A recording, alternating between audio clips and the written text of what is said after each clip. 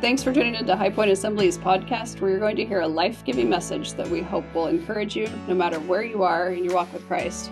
Check out our website at highpointassembly.org for more podcasts, information, and how to join us live in person or online every Sunday. We hope this message blesses you wherever you may be listening from, and remember, no matter where you're at, you belong. Today we're going to cover a very interesting passage, and it is one that if we can grasp and we can truly apply it to our lives, it will spare us from taking some enormous missteps in our spiritual journey. And when you speak of missteps, I find it very interesting that when you talk to people, how often you find out they have regrets with regard to their overall life. It seems the biggest regret that people talk about is when they've settled for something less than they could have had, when they, for some reason, decided to lower their standards or didn't give the proper effort that they could have or should have, and the ultimate price that they paid was settling for something less than the best. And as a pastor, some of the saddest conversations you can have is with people who have spiritual regrets. When they say, I knew what the Bible said, I knew what God wanted me to do, I believe that I knew what God's will was for my life, and yet I settled for something less than God's best. Well, in our scripture reference today, the Apostle Paul is telling us something of great importance. When we start to experience life living in the kingdom of God through a relationship with Jesus Christ, we don't settle for less. We don't settle for anything less than a relationship with Christ alone. Let me explain. The salvation that we have in Christ Jesus is a Jesus plus nothing plan. Nothing needs to be added to our faith because, as I have said every week in this series, Christ is enough. And Paul wanted to make this very, very clear in our minds because there are all kinds of false teachings out there that can lead you astray and to take you in different directions, and often that direction is in the wrong direction. Remember in Colossians 2:6, I believe Chris read this last week, he said, so then, just as you received Christ Jesus as Lord, continue to live your lives in Him. And I want you to really consider the last words of that statement. Continue to live your lives in Him. This is a very stern warning because when we start living for other things, we start settling for less than God's best. This even happens to longtime Christians when they, in their spiritual journey, they come across a particular dry season. They feel like they're in some kind of a spiritual slump. And so they'll say, okay, I need something new to lift me up. I need a new truth, a new teaching, a new revelation. I need something to lift me out of this funk that I'm in. And instead of crying out to the Holy Spirit to refresh them, many will fall for something new. And that something new often comes from friends or individuals that you know, and they present it to you, and it promises to add something to your experience in Christ Jesus. It is a Jesus plus something else kind of a plan for your life. But notice Paul's warning in Colossians 2:8. He says, don't let anyone take you captive. The Greek word for captive is a word used to describe the loot or the bounty that was plundered in a war. One Bible translation says, see to it that no one kidnaps you. In other words, see to it that no one kidnaps you, spiritually speaking. So this passage that we are going to read this morning, Colossians 2, verses 16 through 23, the Apostle Paul unpacks some of the hollow and deceptive philosophies that kidnaps believers and leads them to a Jesus plus something plan for your life. In Colossae, they were dealing with teachings of Judaism, Greek philosophy, pagan cults. We talked about Gnosticism, and they were all negatively, in fact, impacting the church and the people in the church. So Paul is writing in order to say to the Christ followers there, do not be deceived. I want to read this passage in its completely, and then we're going to go back and we're going to break it down as we go along in the message this morning. Colossians 2, verses 16 through 23, I'll be reading from the New International Version. Therefore, do not let anyone judge you by what you eat or drink, or with regard to a religious festival, a new moon celebration, or a Sabbath day. There are a shadow of the things that were to come. The reality, however, is found in Christ. Do not let anyone who delights in false humility and the worship of angels disqualify you. Such a person also goes into great detail about what they have seen. They are puffed up with idle notions by their unspiritual mind. They have lost connection with the head, from whom the whole body, supported and held together by its ligaments and sinews, grows as God causes it to grow. Since you died with Christ to the elemental spiritual forces of this world, why, as though you still belong to the world, do you submit to its rules? Do not handle, do not taste, do not touch. These rules, which have to do with things that are all destined to perish with use, are based on merely human commands and teachings. Such regulations indeed have an appearance of wisdom, with their self-imposed worship, their false humility, and their harsh treatment of the body, but they lack any value in restraining sensual indulgence. It is interesting to me that some 2,000 years ago, the same attack was being made upon the Christian faith that we find in our country today. Make no mistake about it, ladies and gentlemen, there are dangerous pitfalls and traps that await us while we journey toward our goal of Christ-likeness. And in this scripture, we learn that there are really no new heresies. We find the same error of bad philosophy and theology or misleading ideas being repeated throughout the centuries. And these are the kind of things that can hurt believers. I want you to go back to verse 16. It says, "Therefore do not let anyone judge you by what you eat or drink, or with regard to a religious festival, a new moon celebration, or Sabbath day. These are a shadow of the things that were to come. The reality, however, is found in Christ." The first spiritual error that the Apostle Paul takes on here is what I'm going to refer to as hollow ritualism. He is talking about food restrictions, special diets, observances of special days and ceremonies that obviously came out of the Jewish religion and Jewish practices. God gave them many of these ceremonies in the Old Testament as a shadow or as a picture. In other words, they were a foreshadowing of what would come. And that someone that would come was Jesus, the Christ, the Son of the living God. The law of the Old Testament always brought our attention back to the arrival of Jesus. So all of this law concerning food and sin and sacrifices and festivals, they were all foreshadows. They were needed in order to teach the people, to get them to understand why Christ needed to come in the first place and die for our sins. Well, now Christ has come. His sacrifice is complete. His mission was accomplished. People are saved by the blood of Jesus, and they are living under the new covenant. But the problem was that these people continued to mechanically perform these old rituals. So Paul is sending them a warning, saying that they can destroy the true vitality of your faith. Some of these particular religious ceremonies were rituals concerning the year, the month, and a week. An example, there was one called the new moon. It was a monthly observance, but there were others as well. And you may ask, well, what does this have to do with us today? Well, it's simple. He's talking about whenever Christians place a special value on religious performance.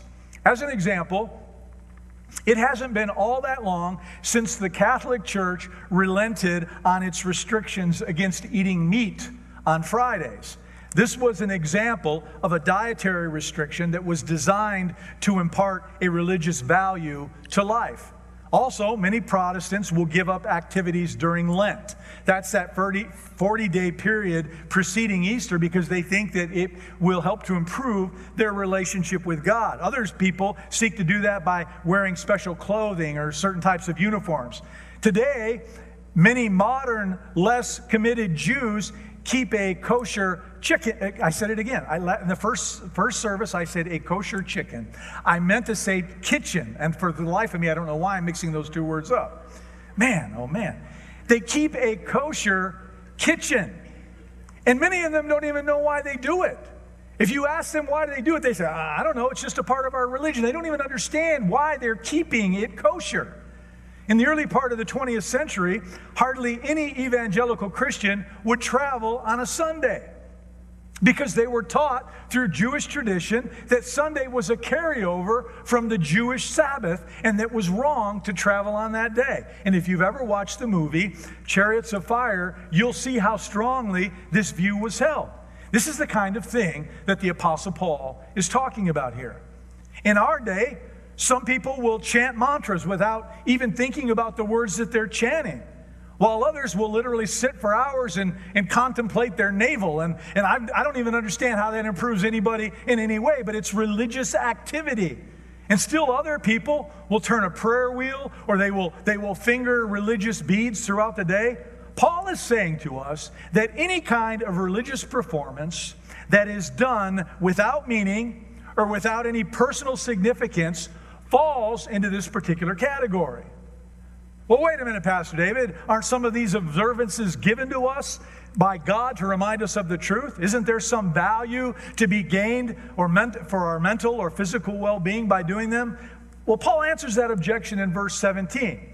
These rituals, he declares, are a shadow of the things that were to come. The reality, however, he says, is found in Christ. What he is saying here is pretty simple. Once the reality of Jesus Christ has been realized, the shadows of him are of no value whatsoever. You see, shadows are pictures that are given in advance, designed to prepare us for something. But if you have found Jesus, you don't need those shadows anymore. You know, I'm sure most of you have pictures in your home of your family. Well, it'd be like you all of a sudden propping up those pictures all over the house, and you start talking to those pictures and start relating to them. People are going to look at you and they're going to think you've lost your mind. But more than that, you would certainly lose touch with the very people whose pictures you treasure.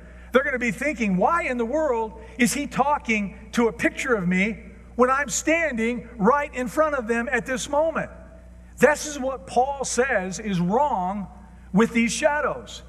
If you still place primary value on the shadow of Jesus after the reality of Jesus has been made known to you, you will destroy your participation in the value of that reality. Does that make sense to you? Today, your and my reality is Christ Jesus. He is the center of all life. He is the source of excitement in the Christian journey that you and I walk. He is the one who accompanies us through life. He is the one who comforts us in times of need. He is the one who strengthens us when we are weak or when we are being tempted. He is a place of refuge that we run to whenever we are troubled, whenever we are uncertain about things going on in our life. To lose him is to lose the source of all excitement and vitality of life. That is the danger of observing shadows, ladies and gentlemen. So Paul is saying to us, therefore, by having Jesus, don't let anyone spoil you by involving you in a mechanical performance that will cancel out that reality. Cults do this all the time. They're very mechanical. They're very ritualistic. They're very repetitious in their approach. They brainwash you. But I think it's important to point out that joining a cult is not the only way to let ritualism ruin your life. You can do it right here in church every Sunday morning. I mean, if you merely mouth the words of the songs that you sing, you're doing this very thing. You are entering into a religious, mechanical performance. It's mechanical in that not only does it say absolutely nothing to our Heavenly Father, but it destroys something deep inside of you. If you let your mind wander during the prayer of this service, and you're not attentive enough to follow along and silently say amen, if you don't let that prayer be a part of your own personal heart's cry, you're going to turn off the truth. You're going to miss a whole lot from this day. You are unknowingly participating in a form of hypocrisy. It appears like you are here doing something valuable, something that is helpful, when in reality, you're not doing a thing. Turning your mind off while I'm bringing a message and failing to hear what is being said falls into this same category. You know, when I look out on this platform, And I look at your faces. Of course, it's harder now with so many people wearing masks. Most of you appear to be listening to what I'm saying. And your eyes at least reflect an interest in what's going on here. But I know from experience that that's not always the case. Some of you look at and you're sleeping. And, you need to get more rest the night before. But some of you right now are mentally at home. You're physically here, but you're mentally at home. Some of you are thinking about the roast that's in the oven that you got to get out when you get home. Some of you are thinking about the NFL football game that you're going to watch when you leave here. Some of you are playing golf. Some of you are finalizing the details of a business deal that you plan to work on tomorrow morning. Some of you are struggling over a problem with your children or with your family. Some of you are wondering about an outfit that somebody is wearing here this morning. And as I look around this place, I wonder how interesting it would be if I could see little captions over your head, so I could see where your mind really is. We all find our attention straying from time to time, but you can't let yourself get in a habit of doing that because it's destructive. And it pushes you in the direction of hollow ritualism. It's when you are physically sitting in church, but mentally and spiritually and emotionally, you find yourself somewhere else. And if you are mentally somewhere else, imagine where you are spiritually. And so my question is, do you really think that God is fooled when any of us participate in that kind of a performance? What a low view we must have of our Heavenly Father to think that if we run through some kind of religious razzmatazz, that He is honored by that, or that He is pleased with our commitment, our level of commitment. There are several passages in the Old Testament where God tells us what He thinks about this kind of a thing. And I don't have time to read all of them to you, but I am going to read one of them in Isaiah chapter 1, verses 13 through 15. And this is what God says. When you spread out your hands, I will hide my eyes from you. Even though you make many prayers, I will not hear. Your hands are full of blood. Bring no more futile sacrifices. Incense is an abomination to me. The new moons, the Sabbaths, and the calling of assemblies, I cannot endure any longer. That is an honest revelation of what we're doing to God when we act with thoughtless involvement during a public worship service. And do you have any idea what you and I lose with that kind of a performance? The first thing that becomes apparent is that the service itself becomes dull and boring to you. And I'm sorry if I bore you. I try not to. But if you what happens is when you get bored, you find yourself wanting to leave. But you feel you got to stay because your family expects it, or you're trying to build up a reputation of some kind of self-piety by sitting through this horrible ordeal. And sadly, when a large group of people take on the same mindset, church does become terribly dull because the Holy Spirit is no longer moving among us. Because we're sitting there like frogs on a log with no mind, no thought, no attention to what's even going on here. And it's here where, you see, the church service should be an exciting time of our week. It should be the shot in the arm that we need for our Christian faith. And it is here where our minds and our spirit should be stimulated and awakened, reawakened sometimes to the reality of the goodness of Christ in your and my life. But what happens is all of that starts to dissipate when we become mechanical worshipers. And more than that, what it does is it distances us from Christ. And we no longer walk with Him day by day and moment by moment. Have you ever heard the saying, to lose God is to lose yourself? Well, when that happens, all of life becomes dull and all of life becomes empty. Why is that? Because pressures and worry and guilt and fear and stress and loneliness, they have a way of pestering you. And eventually you succumb to the need to have something that will stimulate you. You fall in line with the world's futile search for some kind of an anesthetic to make you feel better. You need something that deadens the pain of your boring and dull and empty life, and you get misled, and you go in the wrong direction. I pray that is not happening to any of you here this morning or any of you that are watching online, because it's a slippery slope. And that's why the Apostle Paul is warning us not to get caught up in ritualistic, going through the motions kind of a hollow religious activities. There's another thing that can ruin your spiritual life. And he touches on it here, and it's mysticism. And here's what the Apostle Paul has to say about it in verses 18 and 19. Do not let anyone who delights in false humility and the worship of angels disqualify you. Such a person goes into great detail about what they have seen. They are puffed up with idle notions by their unspiritual mind. They have lost connection with the head, from whom the whole body, supported and held together by its ligaments and sinews, grows as God causes it to grow. In this context, two invariable elements of false teaching were false humility and the worship of angels. This is what was going on back then. In Colossae, there was an ancient teaching that was being propagated among the people. It was a belief that there was this hierarchy of angels between all human beings and God. And those angels had to be placated. They had to be acknowledged. They believed that a person's knowledge increased while pacifying and acknowledging these angels, until at last you entered into the fullness of understanding of oneness of all things. Now, if that sounds familiar to you, this ancient heresy is very active in our world today. And it falls under the name of the New Age movement. Many of you I know are familiar with that.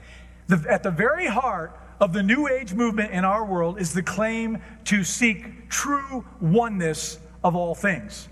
They teach that we are a part of a universe of created matter and that we are united in oneness with God. They teach this is the way, and I quote, to escape from being centered on oneself, and it moves us into the fullness of knowledge of the universe. This is what Paul is referring to here as false humility. It claims to move you beyond yourself.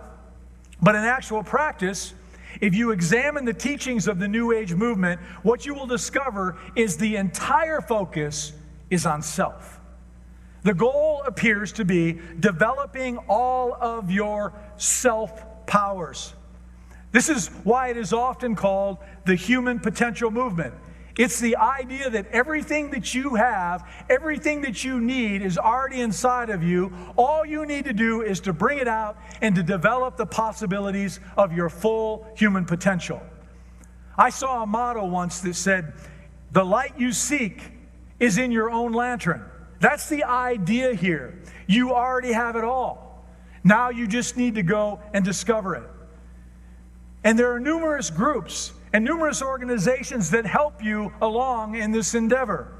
The Esalen Institute, Incankar, Transpersonal Psychology, Transactional Analysis, and EST. They are all a part of the human potential movement. And sadly, most all of these groups were formed right here in the beautiful state of California to help you along. All of them are designed to help you to discover the great potential that is supposedly wrapped up inside of you. Now, don't get me wrong. I believe that there is enormous potential in every single human being that was created by God. But things involving your spiritual well-being can only come from God. They cannot come from you and within you. I don't know if you remember that song Whitney Houston used to sing, "The Greatest Love of All." The lyrics were, "Learning to love yourself is the greatest love of all." That is at the very heart of the human potential movement. And as Paul describes, along with this comes this idea of the worship of angels, which opens up a whole world of occult manifestations.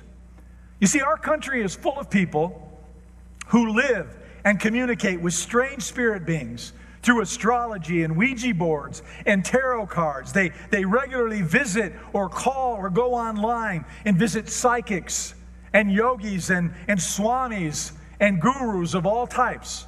And all of these people claim to offer an increasing of your understanding of who you are and what you can accomplish so as to fulfill the possibilities of your humanity.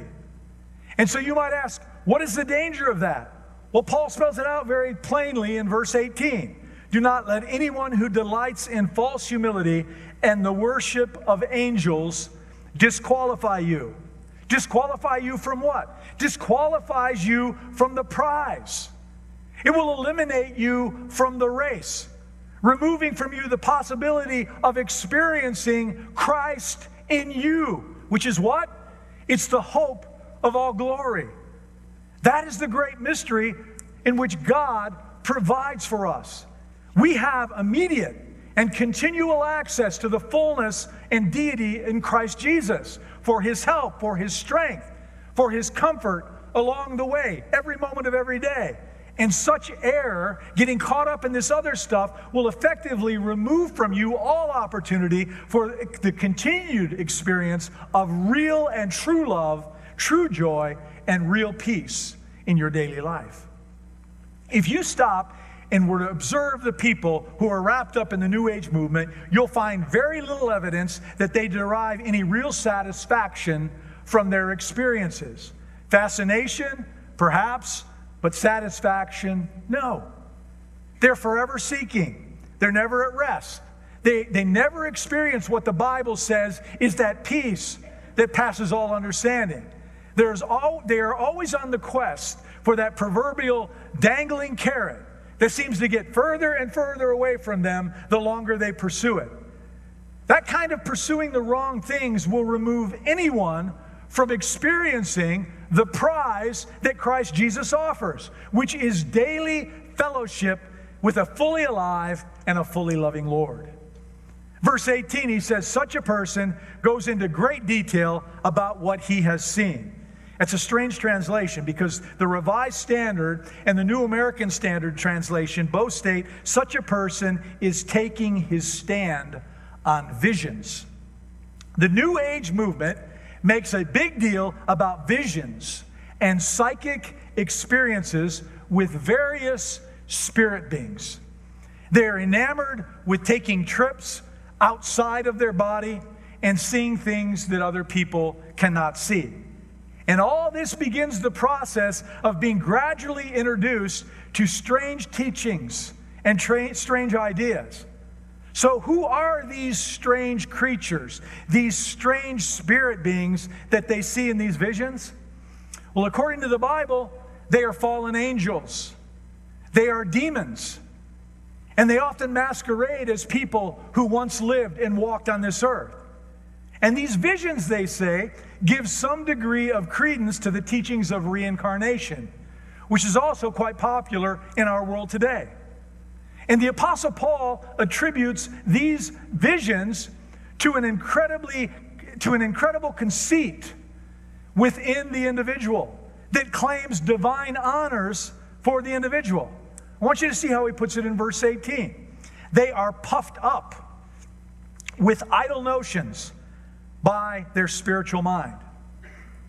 Erich Fromm was one of the early writers of this kind of a philosophy, and this is what he wrote. God is a symbol of man's own powers, which he tries to realize in his life. But some of the more current New Age writers, they come right out and say what they tried to hide or didn't say before. They say, we are gods of our own universe. And we are in complete control of all that happens to us. We are God Himself. But I want to share something with you this morning that's a brilliant response from G.K. Chesterton. It's one of the best responses to such a claim, and it's dripping with sarcasm, but I love it, and he's a Christian. He says, so you are the creator and redeemer of the world. Well, what a small world it must be. What a little heaven you must inhabit, with angels no bigger than butterflies. How sad it must be to be God and an inadequate God. Is there really no life fuller and no love more marvelous than yours? And is it really in your small and painful pity that all flesh must put its faith? How much happier you would be, how much more of you there would be if the hammer of a higher God could smash your small cosmos scattering the stars like spangles, and leave you in the open, free like other men to look up as well as look down. You see, if you claim to be God yourself, then you don't have anyone to look up to. You put yourself in the position of constantly looking down at other people. That's the danger of this folly, is believing of yourself to be some kind of deity. But there is a modern proverb that puts an end to all of this. It says that there are two things that a person should never forget. First of all, there's only one God. And secondly, guess what? You ain't it. So I think that puts an end to that whole theory right there. In verse 19, Paul tells us what's wrong with this teaching. They have lost connection with the head, from whom the whole body, supported and held together by its ligaments and sinews, grows as God causes it to grow. Someone who becomes involved in this kind of a teaching cuts himself off from the head, Christ Jesus. And when the head is cut off of a human body, guess what? All life ceases. So not only do you lose contact with the head, but you also lose connection with the whole body, which is the church. And no longer are you being fed by teachers and shepherds who are some of the ligaments and sinews that he's talking about here. And therefore, what happens is you stop growing spiritually. You know, it is a proven fact that when people fall into compulsive and addictive habits, they cease to grow emotionally. I'm talking about compulsive habits like alcoholism and drug abuse and even sexual addiction. All of those things, when continually repeated, actually stop the maturation process of developing people into responsible human beings. The emotional maturity of anyone who is trapped in an addiction ended when their addiction began. And often, because that happens in our teenage years, you've got 40 and 50 and 60-year-old people walking around this earth with the emotional mentality of a 15-year-old. This is where the term arrested development comes from. And this only changes when they stop this compulsive behavior, or when the Holy Spirit delivers them from the addiction that they were in. And then a very interesting truth happens. No matter how old they may be chronologically, they must begin growing emotionally at the level of which they began their habit, back as a 15-year-old child. And I mention all of this because there is a terrible danger in this kind of a thing. Paul says that mysticism, this compulsive following of spirit guides and avatars and whatever else you might want to call them, will always arrest your growth. If you want to grow up and if you want to mature as a man or woman of God, then follow the process of which God has outlined in His Word. It was Jesus who said, "Follow me," because it is the only true way to not just maturity, but especially spiritual maturity. So don't listen to spiritually immature people and get caught up in mysticism. It can destroy your life. Well, there's a third danger that Paul points out, which is called asceticism. And this is how it's defined: severe self-discipline and avoidance of all forms of indulgence, typically for religious reasons. In Colossians 2, verses 20 through 23, Paul says, "Since you died with Christ to the elemental forces, spiritual forces of this world, why, as though you still belong to the world, do you submit to its rules? Do not handle, do not taste, do not touch. These rules, which have to do with things that are all destined to perish with use, are based on merely human commands and teachings. Such regulations indeed have an appearance of wisdom, with their self-imposed worship, their false humility, and their harsh treatment of the body, but they lack any value in restraining sensual indulgence." Paul is describing an overdeveloped zeal, or a dedication that goes far beyond true Christian discipline. It seeks to please God through extreme forms of self-denial.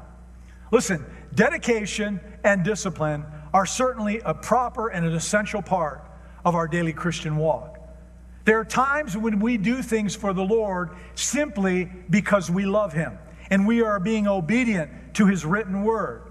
That, my friends, is a proper motive. And Paul has already commented on the Colossians because they had they lived well-ordered and disciplined lives. He says that earlier in this book. But let me warn you, you can make a god of discipline if you're not careful. You can take perverse delight in making yourself do difficult things that can win the approval of others, and secretly in your mind, you think you are receiving the approval of God as well. Before becoming a Christian, when he was a monk, and I don't know if you know that or not, but Martin Luther was a monk at one point in his life, he fell into this kind of a philosophy. He would lay naked in his cell all night in the bitter cold. He would beat his body and he would torture himself trying to find that inner peace of the heart. Now, there are certainly lesser forms of this, and Paul points them out in our scripture today. Do not handle. Do not taste. Do not touch. You know, I grew up in a home that was greatly influenced by what our church viewed as wrong, many of which were nothing more than a bunch of man-made rules. And most every denomination has these well-written rules from church leadership as to why you shouldn't participate in certain things. So when I grew up, we were taught that there were certain things that Christians must always avoid. And if you avoided them, you would therefore be acceptable to the congregation of believers, but you would also be pleasing to God. When I was a kid, we were taught that Christians never danced, that Christians never went to movies, that Christians never played cards, that Christians never wore makeup, and Christians never swam in a swimming pool or the lake with the opposite sex. And these man-made prohibitions were passionately hammered to us every week from the pulpit. This idea of giving up certain things, and it's pleasing to God, and it is required to maintain your salvation, I believe are dead wrong. The Bible says in Philippians 2:12 and 13, "Therefore, my dear friends, as you have always obeyed, not only in my presence, but now much more in my absence, continue to work out your salvation with fear and trembling. For it is God who works in you to will and to act in order to fulfill His good purpose." Every single person, believer in Christ, must work out their salvation based upon what God is revealing to them through the Holy Spirit. What I mean by that, and what I believe the Apostle Paul is trying to say, is simple. When I became a believer, there were things that I participated in my life that at the time seemed fine with me. But as I grew up and as I matured in my faith and I drew closer to God and I had the Holy Spirit in my life directing me, there were things that the Holy Spirit started to reveal to me that were not productive to my Christian walk. These things that I was participating in were not at all productive in my journey towards Christ-likeness. And therefore, I chose to eliminate those things from my life. They weren't sin, but they certainly weren't helpful to me as I moved forward in my faith. It's just like the Apostle Paul wrote. They were acceptable, but they were not beneficial to my Christian walk. You see, I believe it is wrong to make sweeping rules to either do or not do certain things as a way to please God and to stay in His favor. You see, I believe that Christianity is a positive faith. And if you want to know what pleases God, then you need to read the last 12 verses of the 12th chapter of Romans. You won't find anything negative there. So instead, as believers in Christ, we should continually do the things that other people cannot and will not do. That is how we show our faith being demonstrated to a world that desperately needs Christ. Well, Pastor David, what is wrong with fasting until one is close to death, or refusing to marry, or eating only vegetables, or praying by the clock, or any other man-made religious rules? Well, according to the Apostle Paul, there are three things that are wrong with that. First of all, it demonstrates that you don't understand your death with Christ. Look at verse 20. "Since you died with Christ to the elemental spiritual forces of this world, why, as though you still belong to the world, do you submit to its rules?"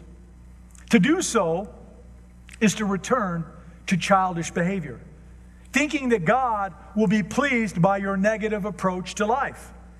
In the church, this is what we call legalism, which is nothing more than pursuing holiness through self-effort. Instead of accepting the holiness that God freely gives us by faith and then living it out in terms of experience, a legalist, what they do is they look at life and they say everything is wrong unless you can prove to me through the Bible that it's right. And that, my friends, reduces life to a very, very narrow range of activity. But the biblical Christian, they look at life and they say, God has created this beautiful world for me to live in. Everything is right unless the Bible condemns it, or unless I receive convictions from the Holy Spirit to tell me that what I'm doing is wrong. Listen, some things are dead wrong. We know that. They are sinful. They are harmful. They're dangerous. I'm talking about lying and stealing and murder and adultery and fornication and pride and breaking the law and idol worship and envy. And the list goes on and on. Those are all sin. God makes it clear in His Word. These things are never right. We must be willing to be obedient to God in these areas that He designates as sin and as harmful and as dangerous. But we don't need to jump through hoops and follow all kinds of man-made rules that have no place in the Scriptures. And there's a lot of Christians that are involved in that. Second, Paul says that whatever benefit these things may gain, it's only temporary. It all ends in death. Look at verse 22. These rules, which have to do with things that are all destined to perish with use, are based on merely human commands and teachings. That is why in Matthew 23, verse 27, Jesus took the Pharisees to task. And He said this, He said, "Woe to you, teachers of the law and Pharisees, you hypocrites! You are like whitewashed tombs, which look beautiful on the outside, but on the inside are full of bones of the dead and everything unclean." He is saying, you observe these most minute rituals, and outwardly you look so good, but inwardly you're like a tomb. You're like a grave full of rotting bones.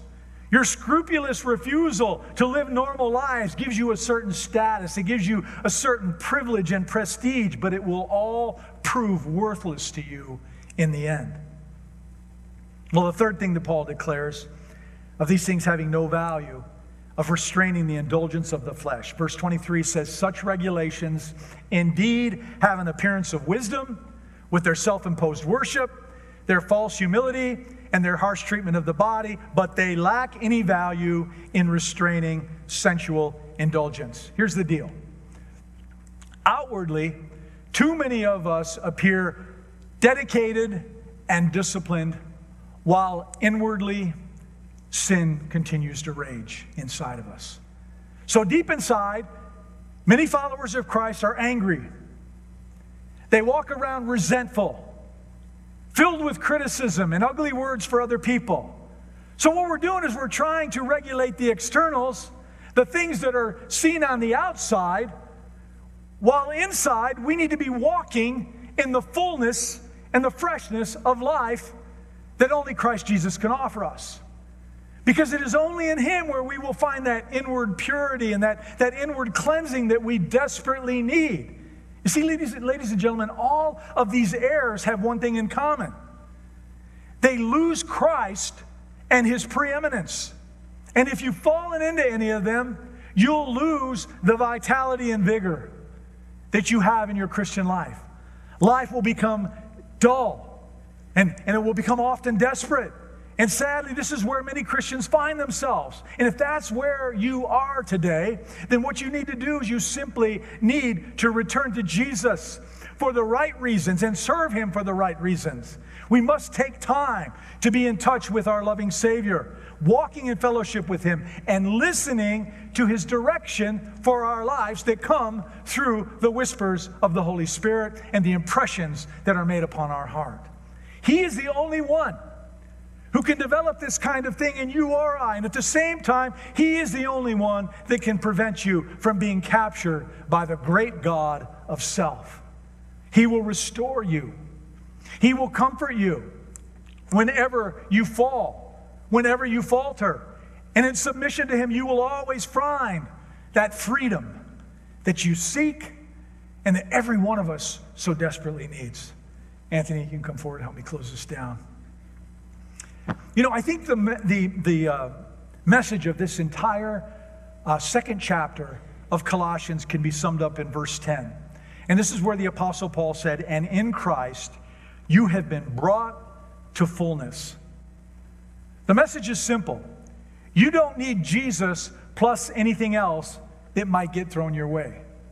I mean, just look at all the ways that Jesus has been described in this book. He is the image of the invisible God.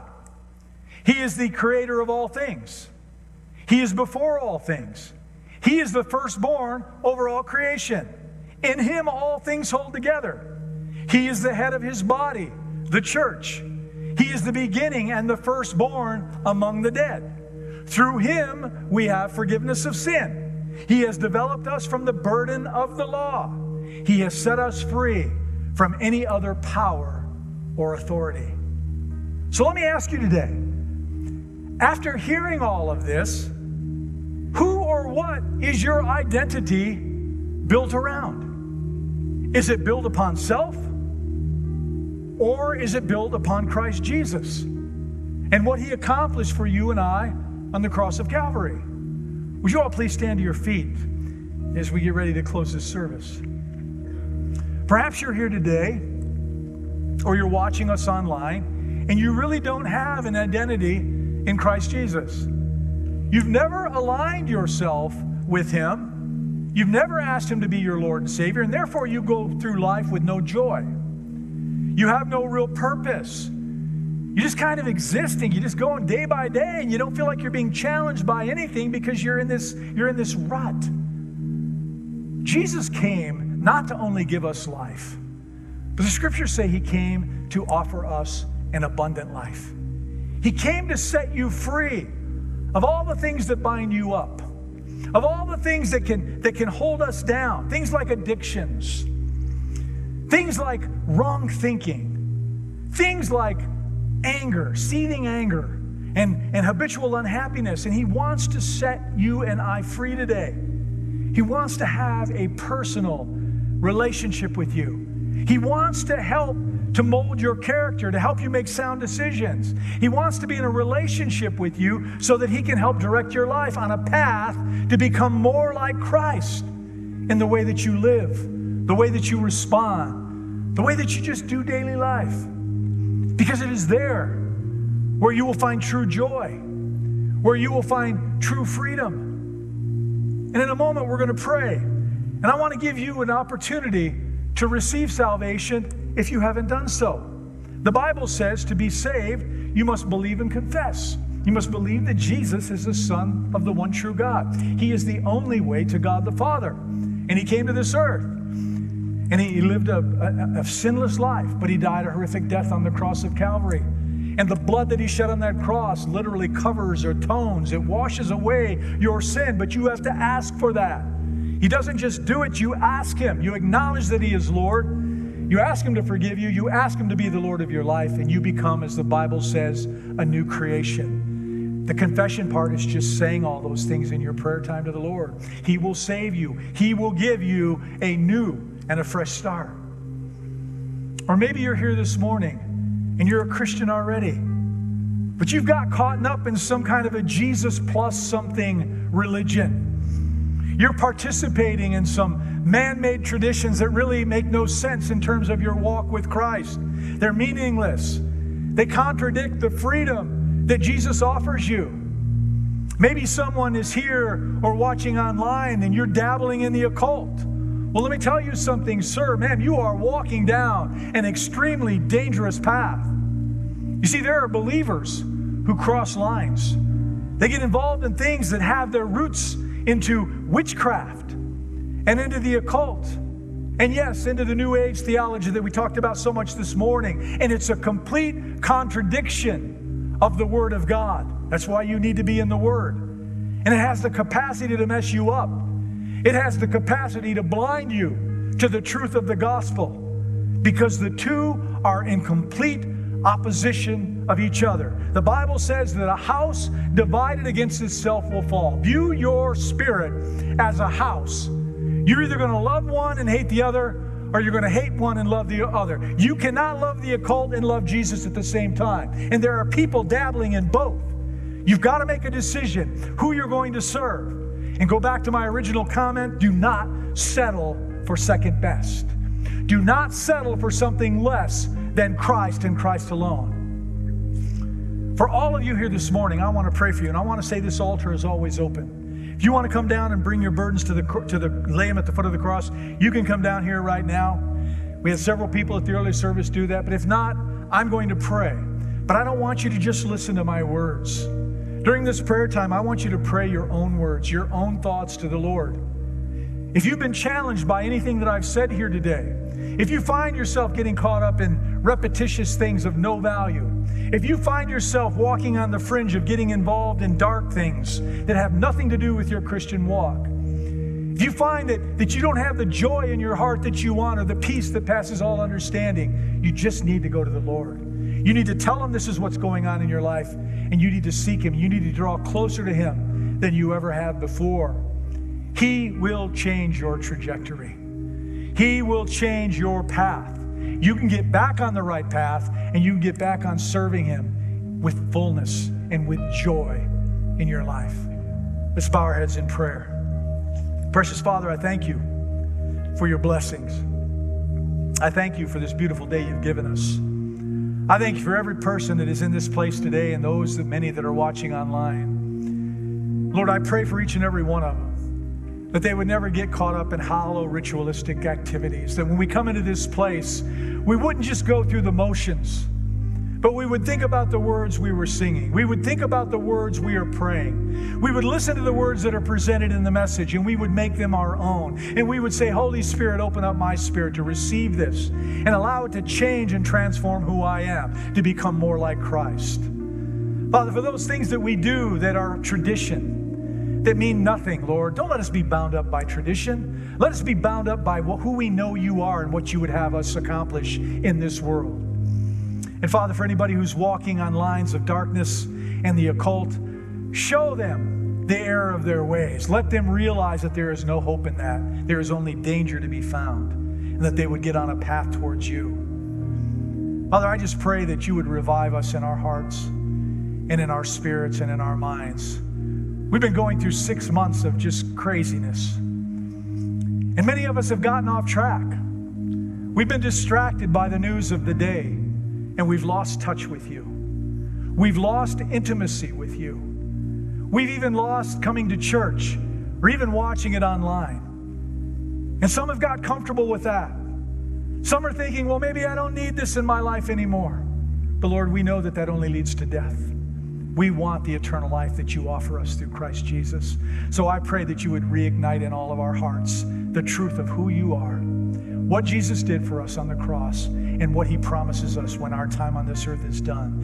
And in the meantime, we can live a life of joy. We can live a life of peace. We can live a life where we are satisfied no matter where we are, economically or socially or with friends or without friends. God, we can live a peaceful life knowing and having a completed relationship in you.